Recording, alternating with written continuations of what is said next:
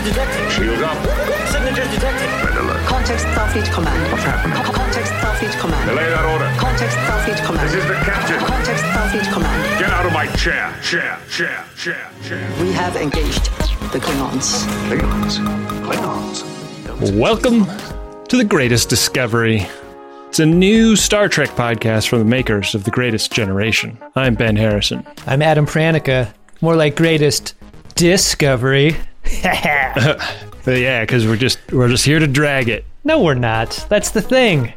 I saw somebody posting a Reddit about just taking wiffle ball practice on this episode, and I was like, both A, that's not the vibe that we are going for here, and B, why this episode of all episodes? I mean, I don't want to get too far ahead of myself. Yeah, no. I was just looking at that through a feverish set of peepers at him. I was sick as hell this week.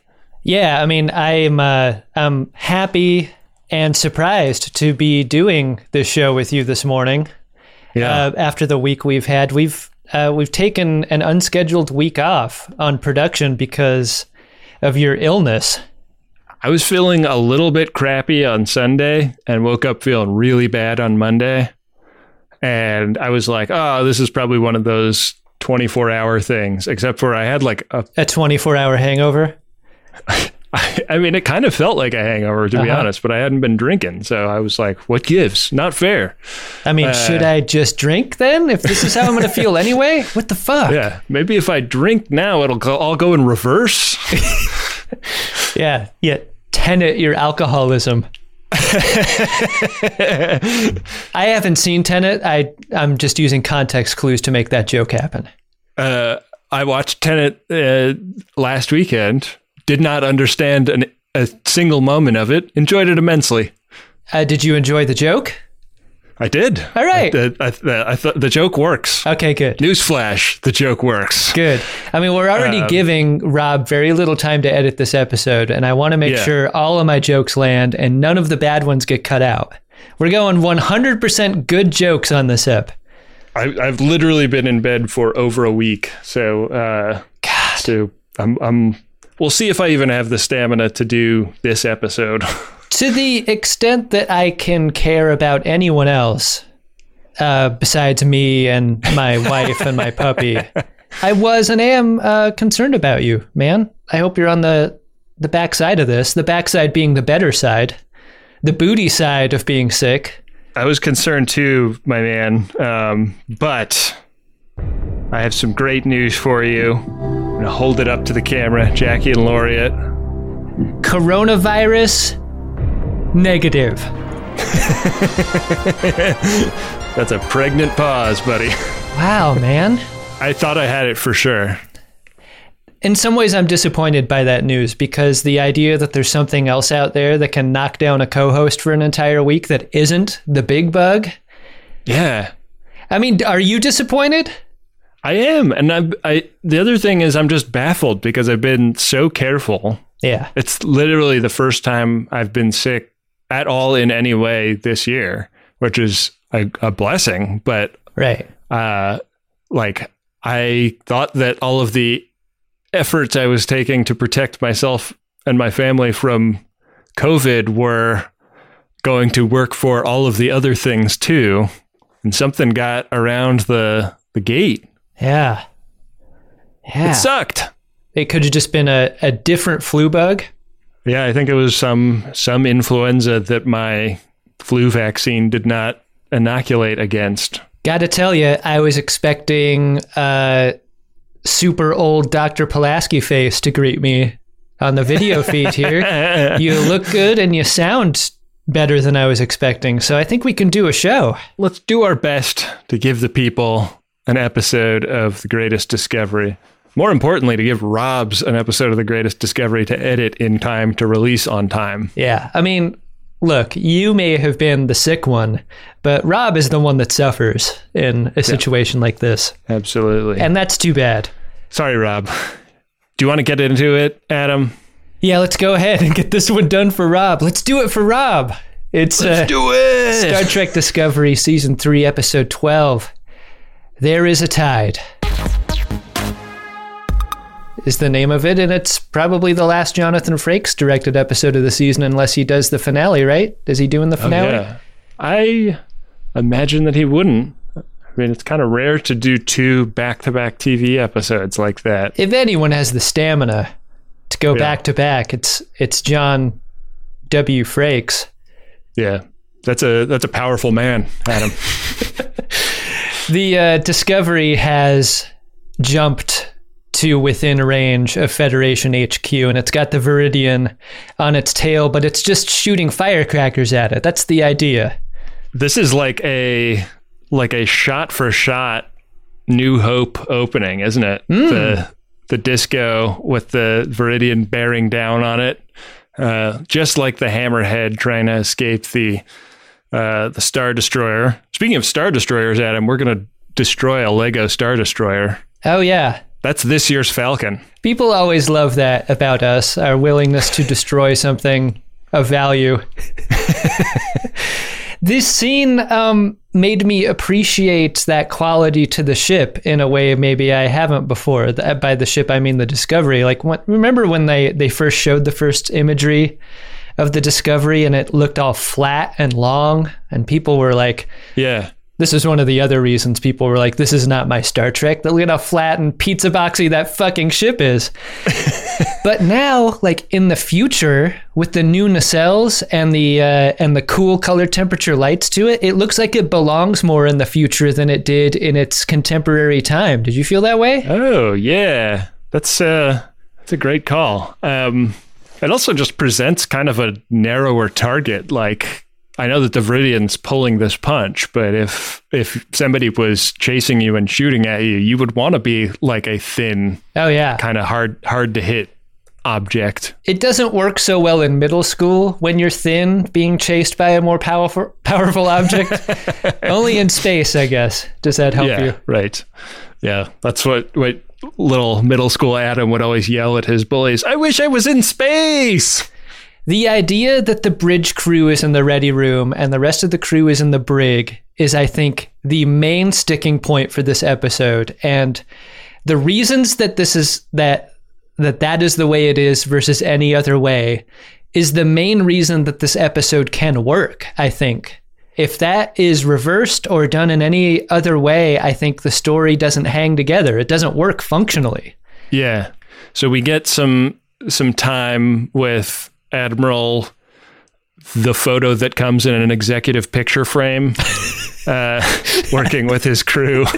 And he's a bit suspicious of Disco. Like they don't know whether or not to open the garage door or not. And they, have good reasons to be suspicious, but also kind of have to give the Disco the benefit of the doubt, given the huge warship that is bearing down on it. It's really cargo bay hypocritical, where like the Disco rolls around in space with its back flap open, perpetually, and Federation HQ is a closed system. It's got its overalls buttoned all the way up. The pacing of this is so interesting to me because it's both breathless, but it also has lots of little moments that let you catch your breath. Like there's the moment on the bridge where Osira and the other lady are talking about how there's these weird old-timey movies on the computer, and they're like, what are these? Yeah. And it's just like planting the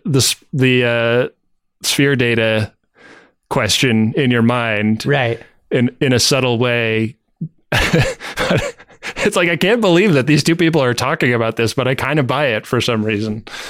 There's a quality to the takeover that is something we haven't really seen before outside of like a Borg hostile takeover, right? Like there's this need for Osira to convert the Disco's operating system to something that the chain uses. Yeah. And that doesn't seem like a need or an interest that anyone else has ever had in capturing a starship. We've gotten Die Hard in space on Star Trek before.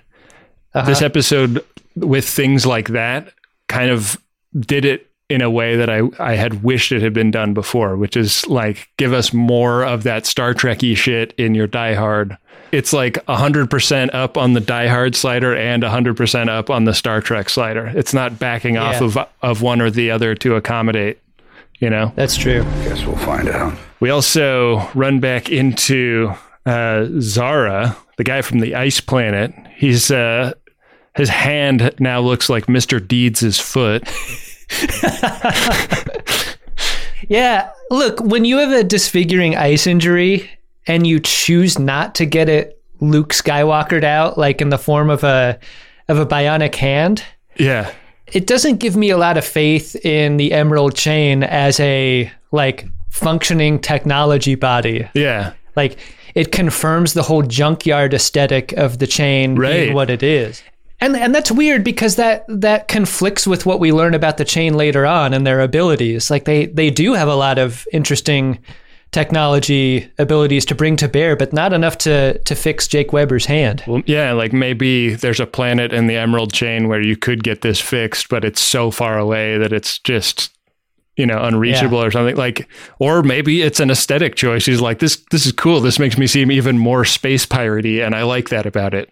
There's no way that hand doesn't smell, though, is the thing. Like, I get the aesthetic, but you got to put on a glove. Here's what you do, Ben. You get yourself a glove made out of the silver thread, the antimicrobial thread. I think we know where to get those, right? Not before you let Tilly hit your hand with a fireplace poker just to demonstrate how little feeling it has, though. Yeah, you got to do. The hideousness will haunt my dreams forever. This is the most Mr. Deedsy episode we've ever done. Huh? This is what you want to do with this episode? Okay, I'm here for it. So Book's ship has chased this whole situation through one of the transwarp conduits, and we get to see why transwarp conduit travel is not a fun way to go. It's a real mess in there. Someone needs to go in there with a cow catcher on the front of their ship and clear that thing out. That seems like valuable scrap. Tunnels get flushed.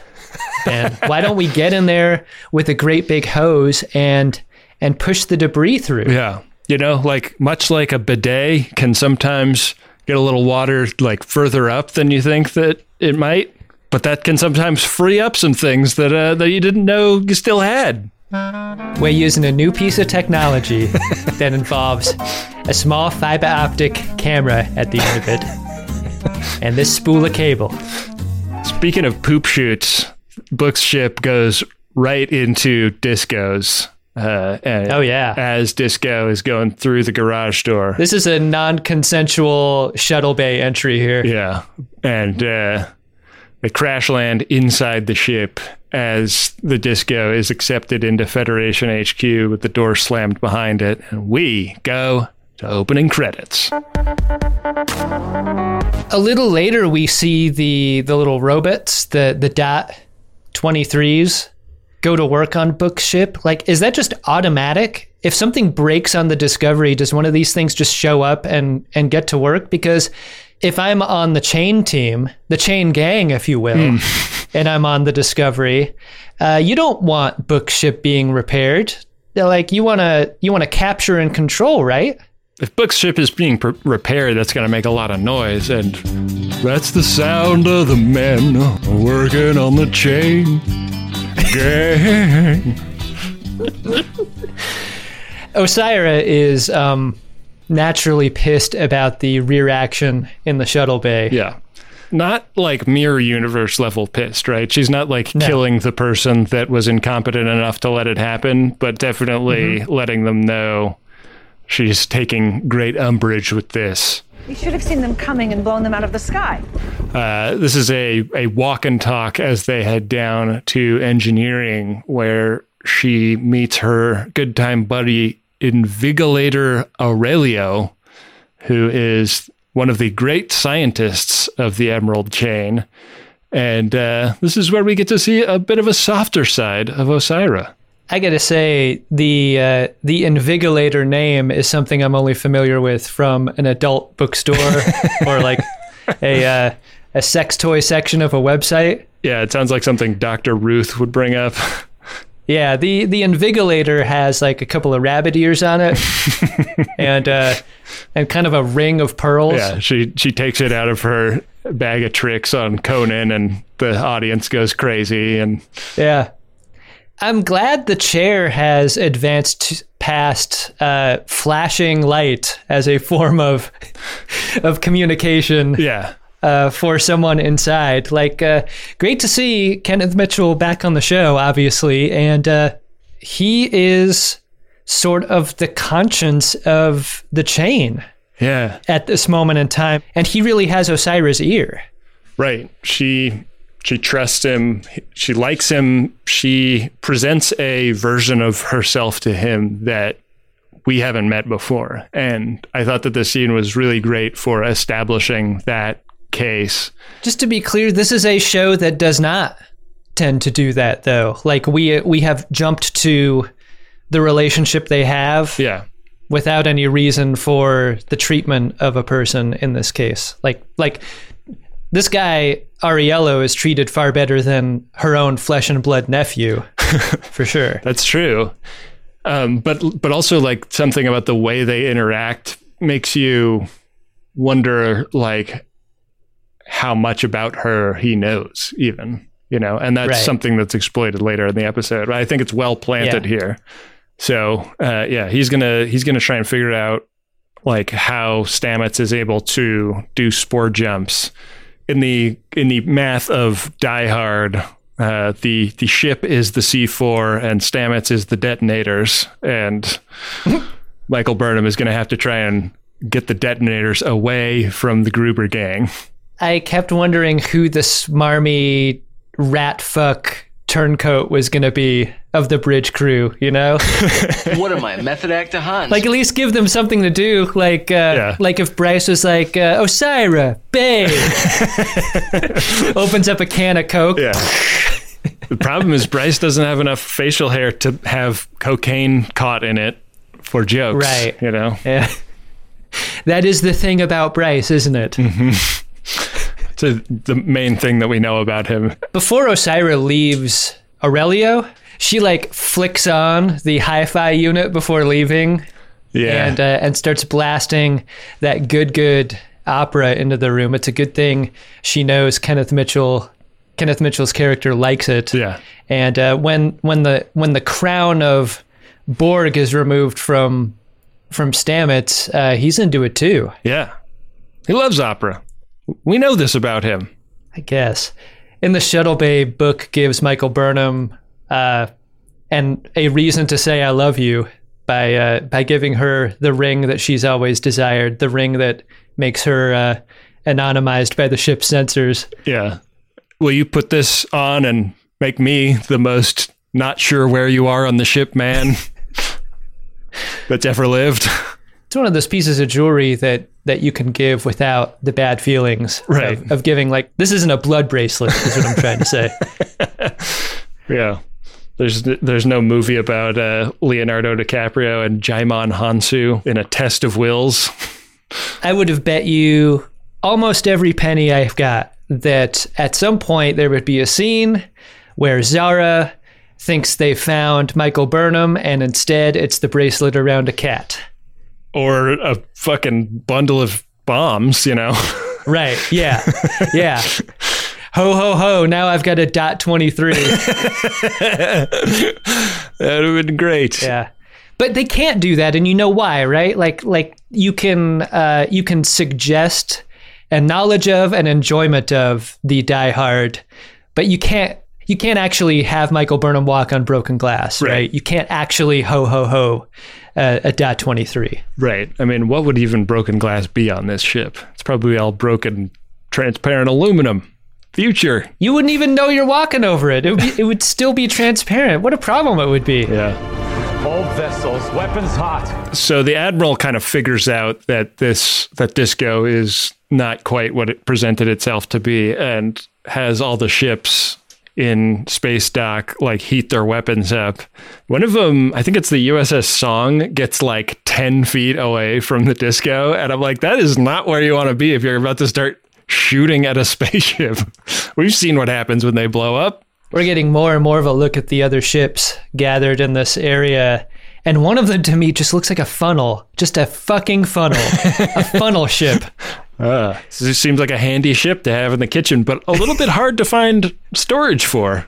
I know. It's like never quite fits in a drawer, but it seems annoying to put in a cabinet. You pull out the drawer and it always catches. Yeah. You gotta like reach under and no thanks. I'd rather go without. Yeah. The worst. Good job, Admiral Uncle your dad never talks about because they don't see eye to eye politically. Like he's connected the dots here. And like not a moment too soon, right? Right. Who knows what Discovery would have done? And I wish I did, right? Like you get the sense that this was the plan the whole time, was to become captured in order to put Osira in the same room as the Admiral. Yeah. But what if they just eliminated Disco? Yeah. Or what if the Disco goes in weapons hot and starts kicking ass inside before the Admiral puts it together? It's an interesting plan Osira has. I think that this is about when she like hollows over there to talk to him, and she introduces herself as Minister Osira, and this is another side of Osira that I just don't feel like I understood. Like I thought of her as space gangster, warlord, bad guy, but she has like a political title within the Emerald Chain, and she is there to talk turkey. She's taken hostages, and she's controlling the most valuable ship in his fleet, but also is like trying to make a political overture to him. Right.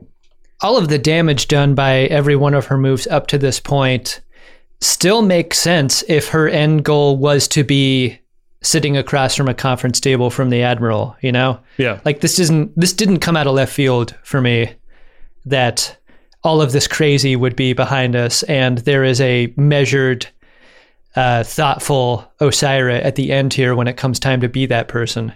Right, because it's just good math, right? Like she is not so crazy that she thinks that the way to solve her dilithium problem is to start a war with somebody who also has no dilithium, right? Right. So yeah, I thought this was an interesting and smart development in the script. Michael Burnham gets her first body on the Disco. Book has been taken into the mess hall with the rest of the bridge crew, and Michael Burnham is like choking a guy out in some kind of like judo leg hold. He gets a knife into her leg, and we get the cauterizing the wound scene, but it's Star Trek that I have always wanted, which is a Star Trek character gets stabbed, but still gets like a lot of the mission done, because it's actually not that big a deal to get stabbed when you can wave a light over it. I mean, it's not just a light. She uses a phaser to cauterize it. Yeah. And the reason she has to do that is because it feels like this is a ship and a way of being where there should be a med kit around every corner, the way that you could find a fire extinguisher in an office building every 60 feet or whatever. Like, right. And crucially, they're right next to a place where you put on a suit to go out into space. Like if there's ever a spot for all of your med kit needs, they should be right there, right? I guess so. I didn't realize that was a phaser. I thought that she was using some kind of medical device. I mean, one of us might be wrong here. Fairly confident I know who that is. Well, I don't know. I mean, I'm looking back at the image of it now, and it is a phaser. But yeah, what my theory presupposes is the badge is a tricorder and a communications device and a transporter. Can the phaser also be some kind of medical device? Yeah, of course it is. Of course it is. That's a great call. It doesn't look fun what she's going through, right? Like it doesn't look like using the phaser to heal the wound is ideal. Like it doesn't look like the way you would want to do it if you had a Culber around to actually help you. This scene starts with an inciting incident of that asshole like trying to scrape a dead person's comm badge off of their memorial wall. Yeah. I mean, that underscores his necessity to die, right? Like, we're not going to feel bad for him because he's a bad person. Is that the idea? He's a grave robber. Yeah. Those badges are really on there, Ben. Yeah. They used a two-step epoxy to get them on there because we want those badges to stay up for time immemorial. There's a little wordplay for your enjoyment. This scene ends with Michael Burnham in the Jeffries tube sending out a Mayday call to her mom that sort of says everything but I guess our cause is starting to look a little lost. You could tell a Koat Malat would be very useful in a starship takeover scenario like this. Mom, the hijacking does not go well for the Discovery. Far worse than is generally known. If you're going to Mayday, what other option does she have for someone to call for help? I was really racking my brain about this. At first, I was like, "Oh, that's convenient. We're gonna get Mom back on the scene for some reason." And then I really thought about it, and I'm like, "Everyone's here. Sides do not stay on the sidelines." I mean, like, Navarre presumably has at least one ship that's still capable of warp, right? Like, there's no way Michael Burnham's mom is not showing up next episode, is what I'm trying to say. Right, but I mean, was the Discovery the only ship capable of going out there and coming back in an amount of time that makes sense? Who knows, man?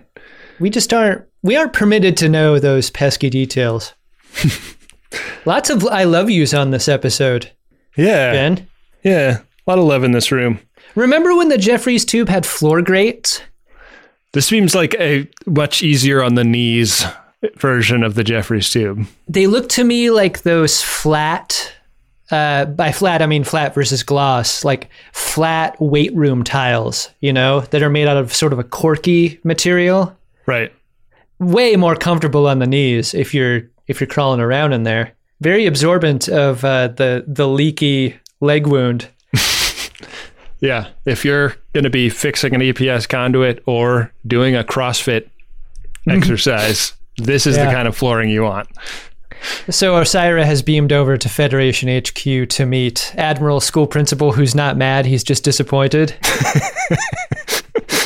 And they set up the terms for this visit, and they agree to these terms immediately, Ben. Those terms are don't start nothing, won't be nothing. Yeah, don't come for me unless I've sent for you, basically. This location's a place of trust too, right? Like, you're standing on this balcony, the fall looks like 3 or 4 stories to the bottom. Yeah. There's no guardrails. Although, like, a piece of floor could materialize under you at any point in that fall, That's true. It's trust flooring. Yeah, is what it is. It was developed at a managers conference many centuries ago. This is a flooring that's very hot among management types. She asks why, given what they're here to talk about, she can't meet with the president of the Federation, and he explains, "Well, we haven't cast that person yet, so you're going to have to meet with me." And they sit down and start talking about basically like a merger of the Federation and the Emerald Chain. Like, why not combine our resources? You've got a spore drive. We've got brilliant scientists. We could be a big organization that deals with lots of people.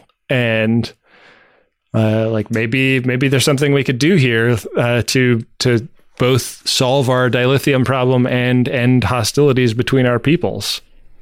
Are you clear enough on what the Federation lacks in order to make this negotiation make some sense? Because, like, in the logic of the show, I think the show is very confident in this being an intriguing possibility and there being some fairness to a negotiation where both sides get some things that they need and sacrifice some things that they need to sacrifice. Like, right. I don't feel like we know enough about the Federation to be like, come on, man. Like this is good for you. I feel like the chain is still so bad at this point that I wasn't sure how to feel. My feeling is that they are relying on Navarre not being a part of the Federation anymore to sell that Osira's science people are a tempting enough offer here. But I agree with you that like it's strange credulity at the beginning, and I loved how this whole thing went because of how the Admiral flips it on its ear toward the end. But this opening overture, I was really worried about what the show was going to ask me to buy in terms of like what he was willing to accept in a diplomatic scenario. Because yeah, we just don't know. It's part of the muddiness of this relationship where like there are still hostages right outside the window that the Admiral knows about that she has control of, and they are a very little part of this conversation that they have in this room. Yeah. I mean, like they talk about like the not important parts of the crew being loaded onto shuttlecraft and then they are like off to the races. Let's call it the United Federation of Chains. Yeah. Which is 2 Chainz' 6th studio album, actually. Nice. I mean, Osira even does that bit of wordplay. Like she transposes the Federation and the Chain terminology to describe their different sides to things. It's tantalizing, and like the thing that I wondered if was being set up here is this when the Admiral makes his heel turn and reveals himself to be a bad because he is willing to kind of sacrifice Federation principles in order to get some kind of political stability, but at what cost? Yada yada yada. It's a great question to ask at this point, especially because Osira is so much more likable in that room. Yeah, a great sequence of scenes. Back on Discovery, in the mess hall, the bridge crew have Star Trek fought all of the motorcycle bad guys that have them hostage. One thing I wanted to talk about here was that, like, they talk about the computers being taken over again in this scene. And as a viewer, we are conscious of the sphere data at this moment, but it's just kind of left to us to wonder. And I think it would have been really interesting to see the crew process the idea that the sphere data has been deleted and what a tragedy that would seem like to them. This crew was willing to sacrifice everything to keep it safe from control. And now that their ship has been taken over by a force that could be malevolent, like it's not control bad, but it's still like the bad guys. Where is the urgency having to do with the sphere data? There really isn't any. I mean, like, it seems like they accept the idea that it's just gone, but I wanted, like, even somebody saying, like, God, like the sphere data, like we gave so much to protect it, and it's sad that it's gone, but at least it's not, you know, like Osira was too stupid to know what she had. So at least that's a really nice, like, salt with the sweet. Like, there's so much about this episode is fun in that Die Hard kind of way, but incorporating a little bit of grief there might have been a nice counterbalance, like emotionally, for the thing. Totally. The grief we get is actually presented to us by Stamets, right? And it begins in this scene with Aurelio, where Stamets is doing that thing that a hostage can work in their favor, which is by making themselves a real person in the eyes of someone with that kind of grip on them, so as to save their own lives. And so he's trying to bond with Aurelio over the idea that they both have children, even though Stamets' child is unconsensually in that relationship with him. But also, like, Aurelio doesn't know that. Like, this is one of the first episodes this season where I really liked Stamets as a character. Like, I felt like this is Stamets, like, but it took him being unjustly imprisoned to, like, get his mojo back. Here's the thing, like, I could totally read this as a guy saying something to bond with someone to save their life, but I also can't rule out that this is a series and episode of television where they would just write that Stamets has assumed custodial or parental control over Adira, and that's just how it is. Right. And we skipped that part, and he's the father and Adira is their child, and like that's what it is. It's a quality that you have described before as like, we're not writing our way to a destination, we're just announcing that we've arrived. Yeah, and again, like if in episode 3 or 4 or whatever it was where we met Adira, Stamets had been like, hey, she can stay with us. That would have been that would have like all we needed to get to this line. But that's something that's so frustrating about this show at times, is like you could see the fix in a half a line of dialogue. Yeah. I wonder if that's the kind of thing that in season 1 or 2 they could fix by just going back and getting a quick insert, and they couldn't this season.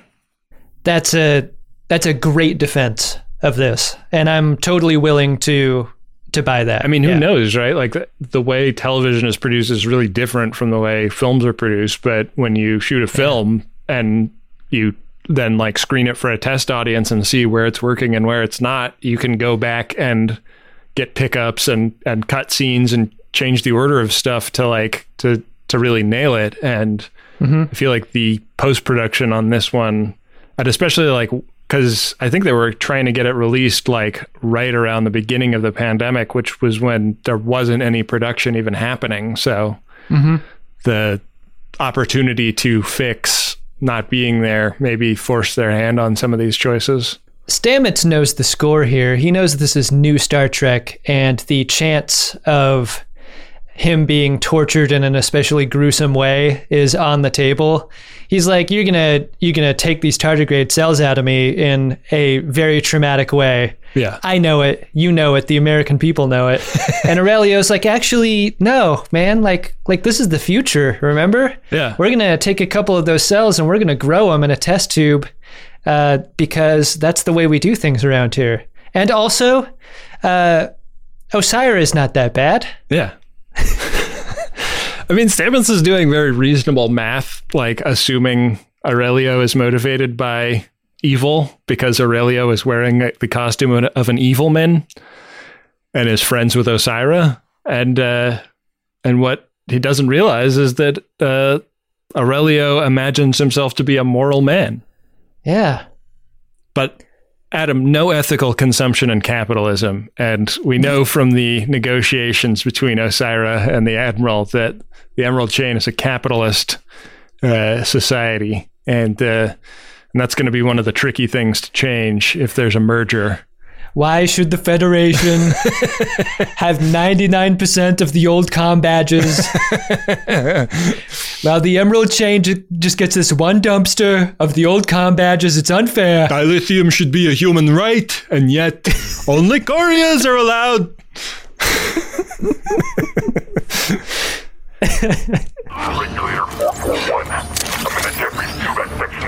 In the Jeffries tubes, some of the regulators catch up with Michael Burnham, but not before she's come up with a plan to blow them out the airlock like a alien fucking queen, which she does.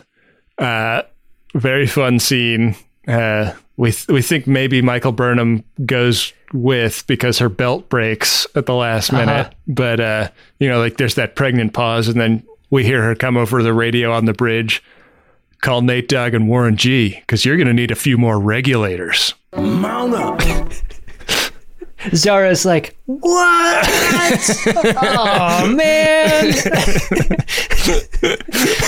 This is not supposed to be funny, but when they cut to the exterior and then back onto the bridge and they look out the view screen and they see that regulator just holding two boots frozen and like rotating in space, that is such a shitty way to go, holding on to boots. I don't know why that was such a visceral reaction for me, but like that is shameful and embarrassing. Adam, I yelled at my television, let go of the boots and try and grab something. Yeah. That regulator did a great job, is what we learned. Yeah, she tried. She tried really hard. Invigilator Aurelio explains to Stamets, listen, man, like Osira is actually a really... The Invigilator takes D batteries, like 3 of them. It's like a fucking mag light. Yeah. And it only runs for like 15 minutes tops. Yeah, it really works hard. But it fucking works.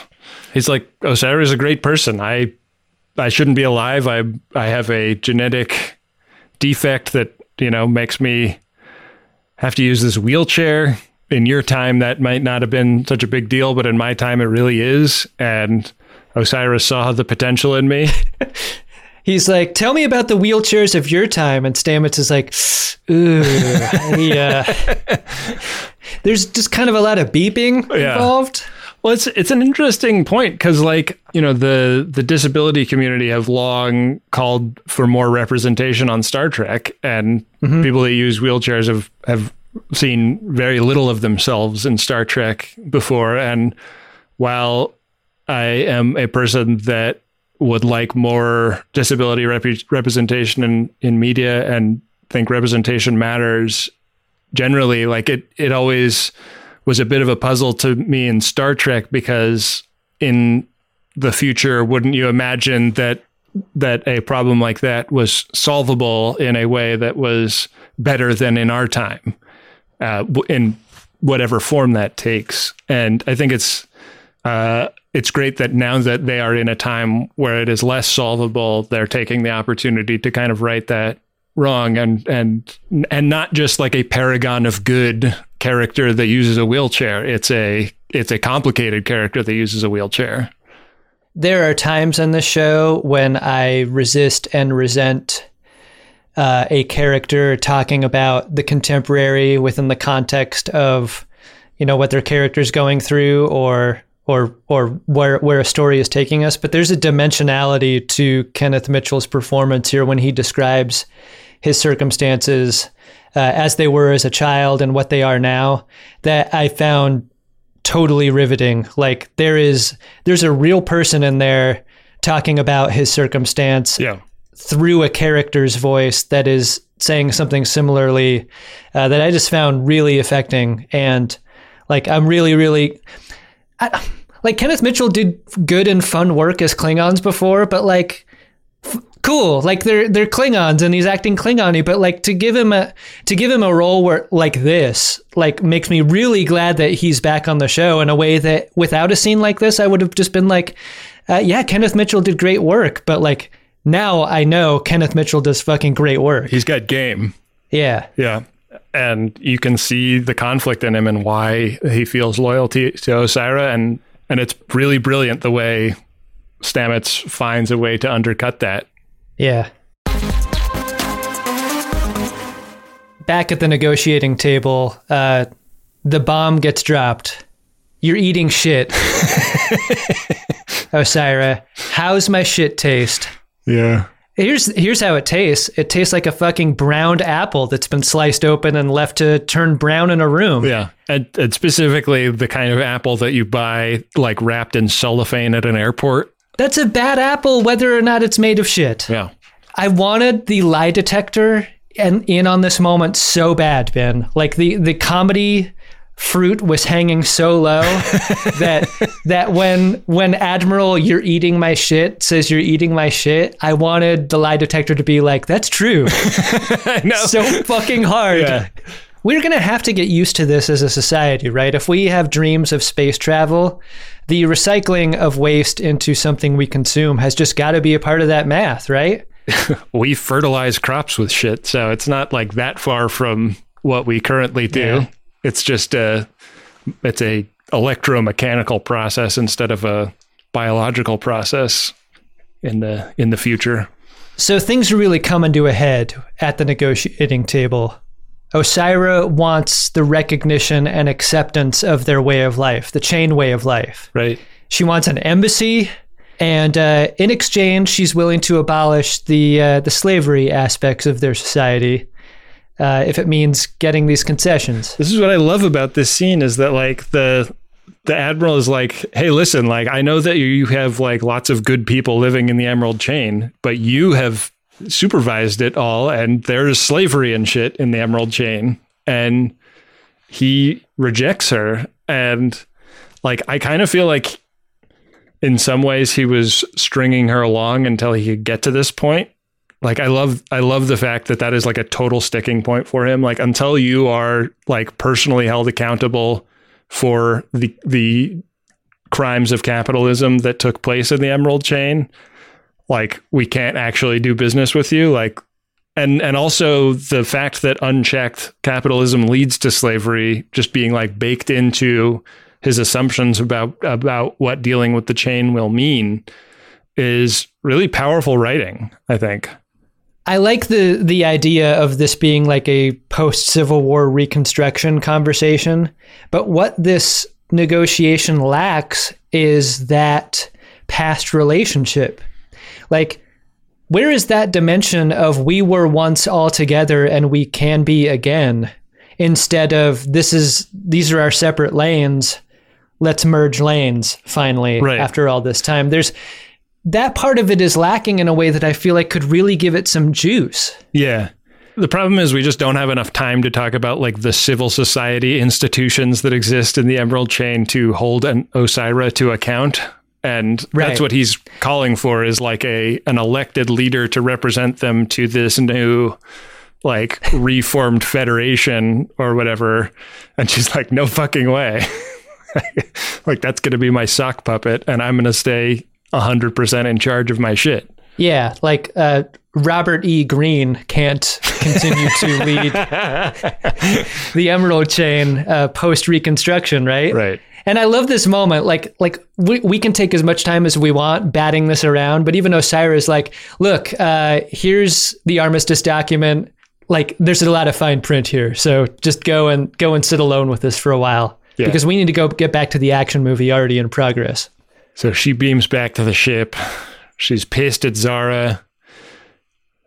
She's on the bridge. She actually asks Invigilator Aurelio, like, maybe you don't want to be on the bridge for this next part. And he's tempted now. He's like, he's got a seed planted in his mind by Stamets. Michael Burnham has already stunned Invigilator Aurelio and taken Stamets, but God, we're going to get so much Invigilator art. It's going to be so fucking crazy. I hope so. Look, I don't want my wife walking in while I'm looking at Invigilator memes, okay? That's not going to go well for me. Yeah. Put your browser in private mode before you open the Invigilator threads.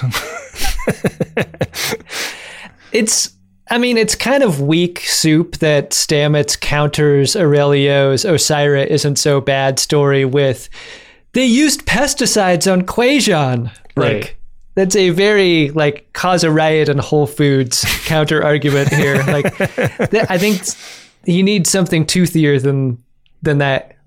Yeah, but he's there for Osira blowing away Rin, and I think that's the thing that undoes, that lets the scales fall from his eyes. And right. And this is like on the heels of Book, like, offering Osira the dilithium as big as the Ritz. That always happens, though. The like, fine, I'll give you what you want. And then there's that pregnant pause. And then Rin is turned into Windex on the bridge. Yeah. Pretty messed up. I mean, that cut back to Aurelio is the thing. Mm-hmm. The thing that leads us to the season finale. Like, he's going to be instrumental in the takedown. Right. Just a couple more scenes. Stamets, of course, on being freed, was basically getting ready to spork jump to the simulation where his husband and adoptive teen genius Charge are. And Michael Burnham stopped him, like, in a very, like, Burnham on Burnham kind of way. Like, he was acting very Burnham-y and like a fuck everything else that's going on. This is the most important thing to me, and therefore we're doing it. That is a super elegant way to describe this. Yeah. But he does not have the same luxury that she does. She stuns him and she puts him in like a seed pod that she's going to blow out the side of the ship and let the Federation take him.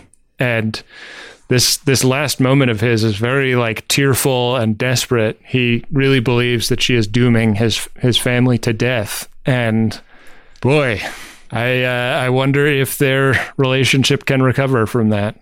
I think Anthony Rapp got 2 runs at this. He gets that scene pre-neck pinch where he says, "My whole life is in that nebula." Yeah.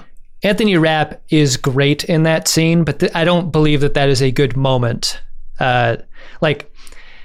I think you're fortunate to have an actor who could pull this off the way he does. Yeah. I think we describe this sometimes in Deep Space Nine, how you get a couple of really talented actors in a room going back and forth, and you can see them like really playing the actor tennis and it like making each other great in the process. These are 2 really great actors in the same room, trying to turn this dialogue into something meaningful, trying to turn their personal stories into something with a huge amount of gravity that isn't totally earned. Like, Anthony Rapp carries this moment, but I think the second moment is far better. Like the moment where he's in the egg and he's about to be blown out is like, I almost wish you could remove the first one in favor of the second one.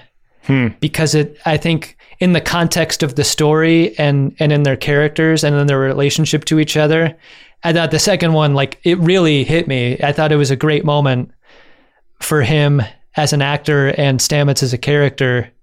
And I love how, like, it's an indictment of Michael Burnham's choices as they compare to the rest of the crew's sacrifices. That needs to be said, and he's right to say it. Yep. Like, who are you to suddenly, like, it's always about Michael Burnham. Right. It's always about what she wants. What about asshole Stamets, ready to be an asshole again?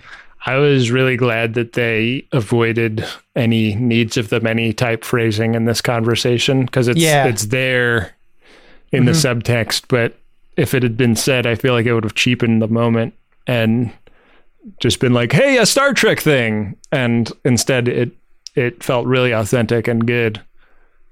I wish that Stamets fought back harder physically in that moment before he was neck pinched.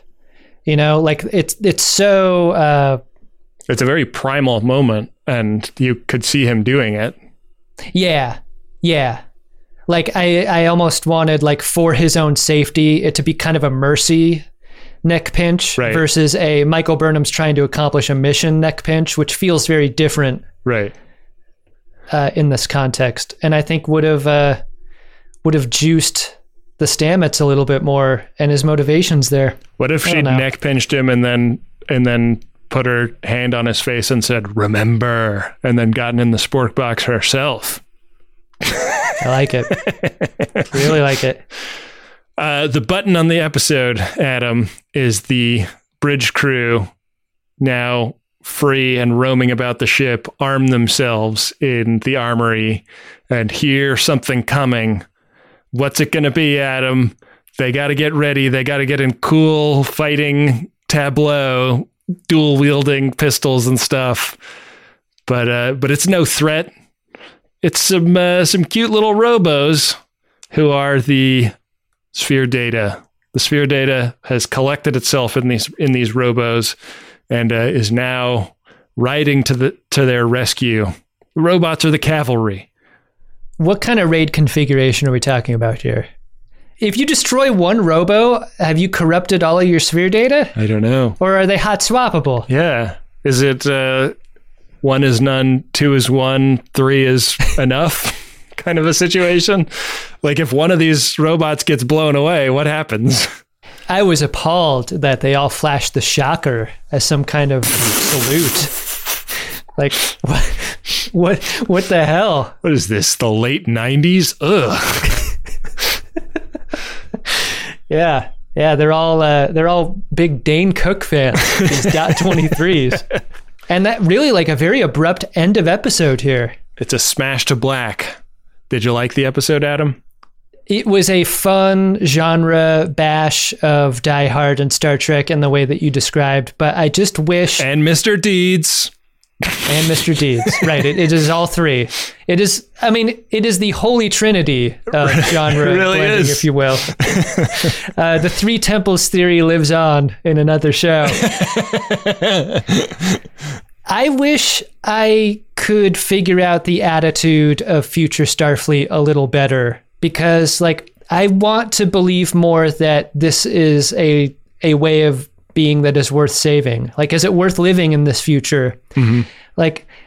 There's such a lack of joy in anything having to do with Starfleet right now, that when you see Michael Burnham make her sacrifices, when she forces the other people around her to make those sacrifices to preserve this way of life, I just kind of wish I cared more about such preservation. Yeah. And I think there was an opportunity to make a stronger case for that throughout the season, that makes these sacrifices feel hollow and character-based versus story and setting-based, like they might be otherwise. I really agree with that. I feel like in that moment when she is packing Stamets up in the escape pod and says that, I know that those three people are really important to both of us, but this is about everybody in the Federation. It hit me in that moment. If we had this moment in season 4, after we've spent some fucking time in the Federation as it currently exists and seen anything about it, it would have hit so much harder.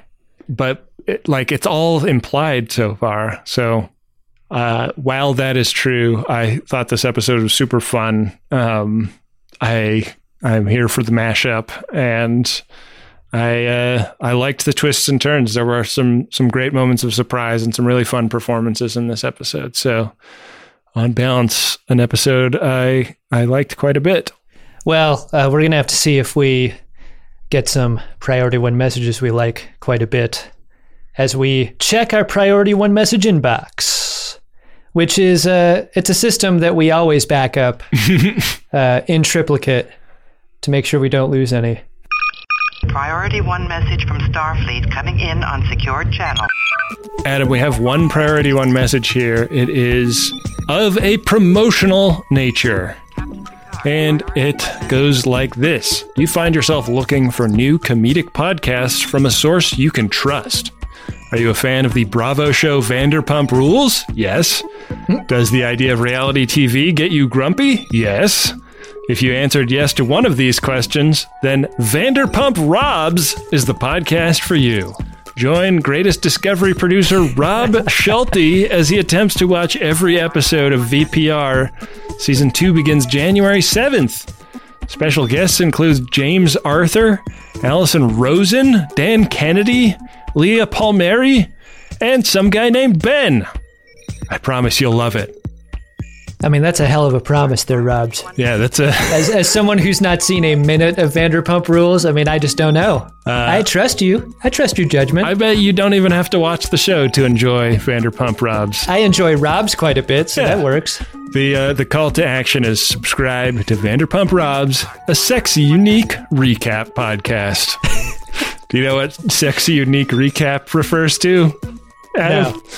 Lisa Vanderpump owns a restaurant called Sir, and that is short for Sexy Unique Restaurant. Oh my God. That's where most of Vanderpump Rules takes place. That's amazing. Yeah. Totally, almost unimaginably self-parodic and yet sincere. Robs knows his stuff. Yeah, good stuff. I can't recommend this highly enough. I've been a guest on the show. I talked to Dan Kennedy, who was also a guest on the show, and after watching one episode to recap with Robs on Vanderpump Robs, Dan Kennedy became a total Vanderpump stan. No way. So do with that information what you will, but check out Vanderpump Robs on your podcatcher of choice. Wow.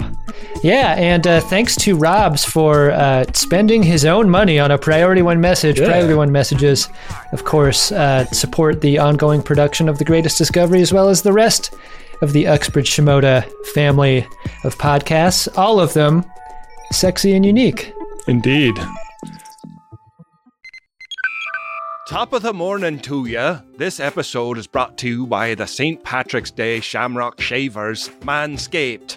This year, don't just chase rainbows. Make your own pot of gold and groom your little leprechaun with the leaders in below the kilt care. I didn't make that up. That's actual copy sent to us by the great folks over at Manscaped who make the shaver that I use downstairs on my little leprechaun. And I recommend it. It works great. Trimming the hedges in your Irish garden isn't just for below the belt. You can complete your look with their new signature Beard Hedger Pro Kit plus Handyman electric face shaver. Everything they make is really good and high quality, and this new trimmer that they have comes with 2 interchangeable next-gen skin-safe blades. They've got one for a classic trim and a new foil blade to go smooth wherever your heart desires. So get 20% off plus free shipping with code TREK at manscaped.com. That's 20% off and get free shipping with code TREK at manscaped.com. This St. Patrick's Day, make sure your little hairy leprechaun is luckier than ever with Manscaped. I spent a lot of last week sick in bed, and one thing I was so happy I had when I needed something to eat but didn't really have the energy to cook myself something was Factor meals. Got a couple of these in the fridge at all times, and they are delicious, fresh, never frozen, chef-crafted meals, and they're ready to go in just about 2 minutes. And this is convenience food that is actually tasty and full of real ingredients and not hyper-processed crap. And they got you covered all throughout the day. They got pancakes, smoothies, grab-and-go bites, and you can get as much or as little as you need by choosing your meals every week. Plus, you can pause and reschedule deliveries at any time. So head to factormeals.com/Trek50 and use code Trek50 to get 50% off. That's code Trek50 at factormeals.com/Trek50 to get 50% off. Back for another game. You know it. What's going on? Just one more week till Max Fun Drive. Hard to believe. It's been a heck of a year since the last one. We're now a worker-owned co-op. We raised $50,000 for charity last year. And we've added a bunch of awesome new shows. But do you think we're ready to do it again? Absolutely.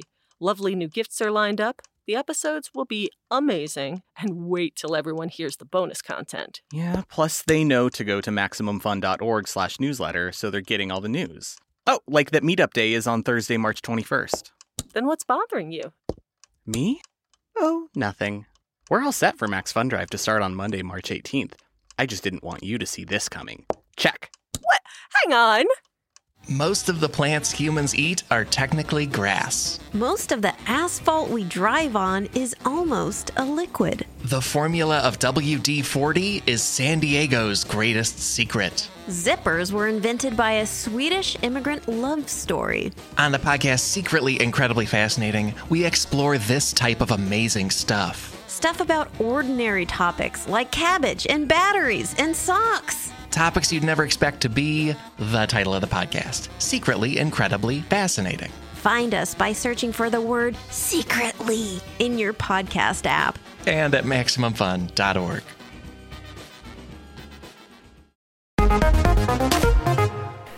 Hey, Ben? What's that, Adam? Did you discover yourself an Edward Larkin? I think I'm just going to give it to Rin for being a real fun character arc. I love the like last stand, like I'm here with you book. We're gonna kill a bunch of motorcycle bad guys before they take us alive moment with Rin. A bit ridiculous that they would kill that many dudes and then be taken without a scratch on their heads. Right. It's a very Star Wars analogy to have a bunch of stormtroopers burst forth and then be easily picked off that way.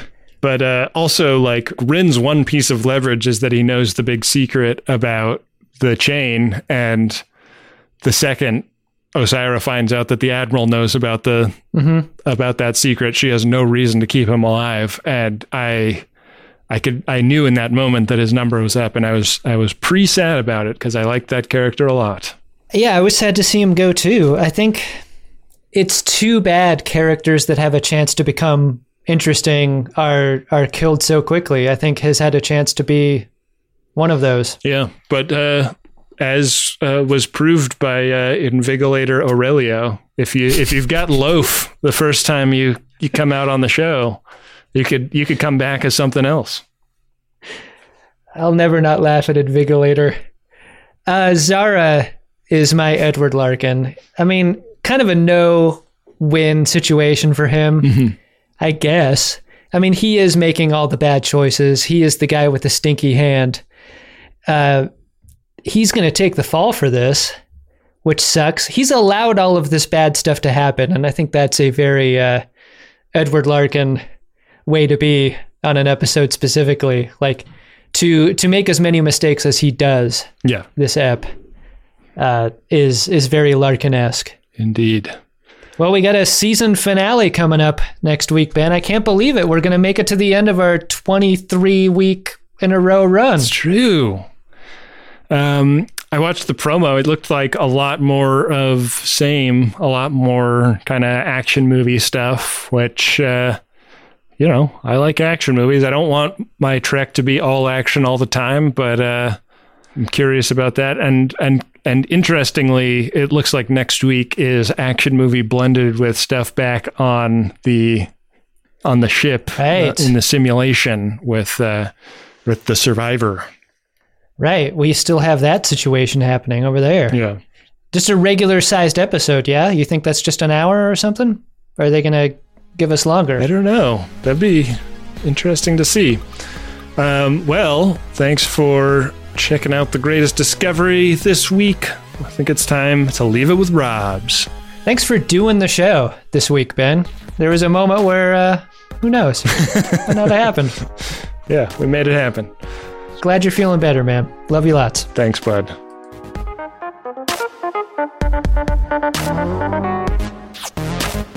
The Greatest Discovery is a Maximum Fun podcast hosted by Adam Pranica and Ben Harrison. The show is produced by me, Rob Schulte. Please check out Vanderpump Robs wherever you get your podcasts. It's a lot of fun, with edits made by friend of DeSoto Marie Hill and original music composed by friend of DeSoto Jeremy Siegel. I promise you don't have to watch the show to enjoy the pod. The Greatest Discovery's theme music is by Adam Ragusia. Check out his YouTube page to find your next recipe. And if you're looking for more Trek, why don't you discover some of our off-season episodes? The Mirror Universe comic books are some of my favorites. Don't forget, you can now follow us on Instagram and Twitter under the handles Greatest Trek. Those accounts are run by the great Bill Tilley. We really appreciate you, Bill. You're doing great work over there. Thank you for listening. We'll see you next week on The Greatest Discovery.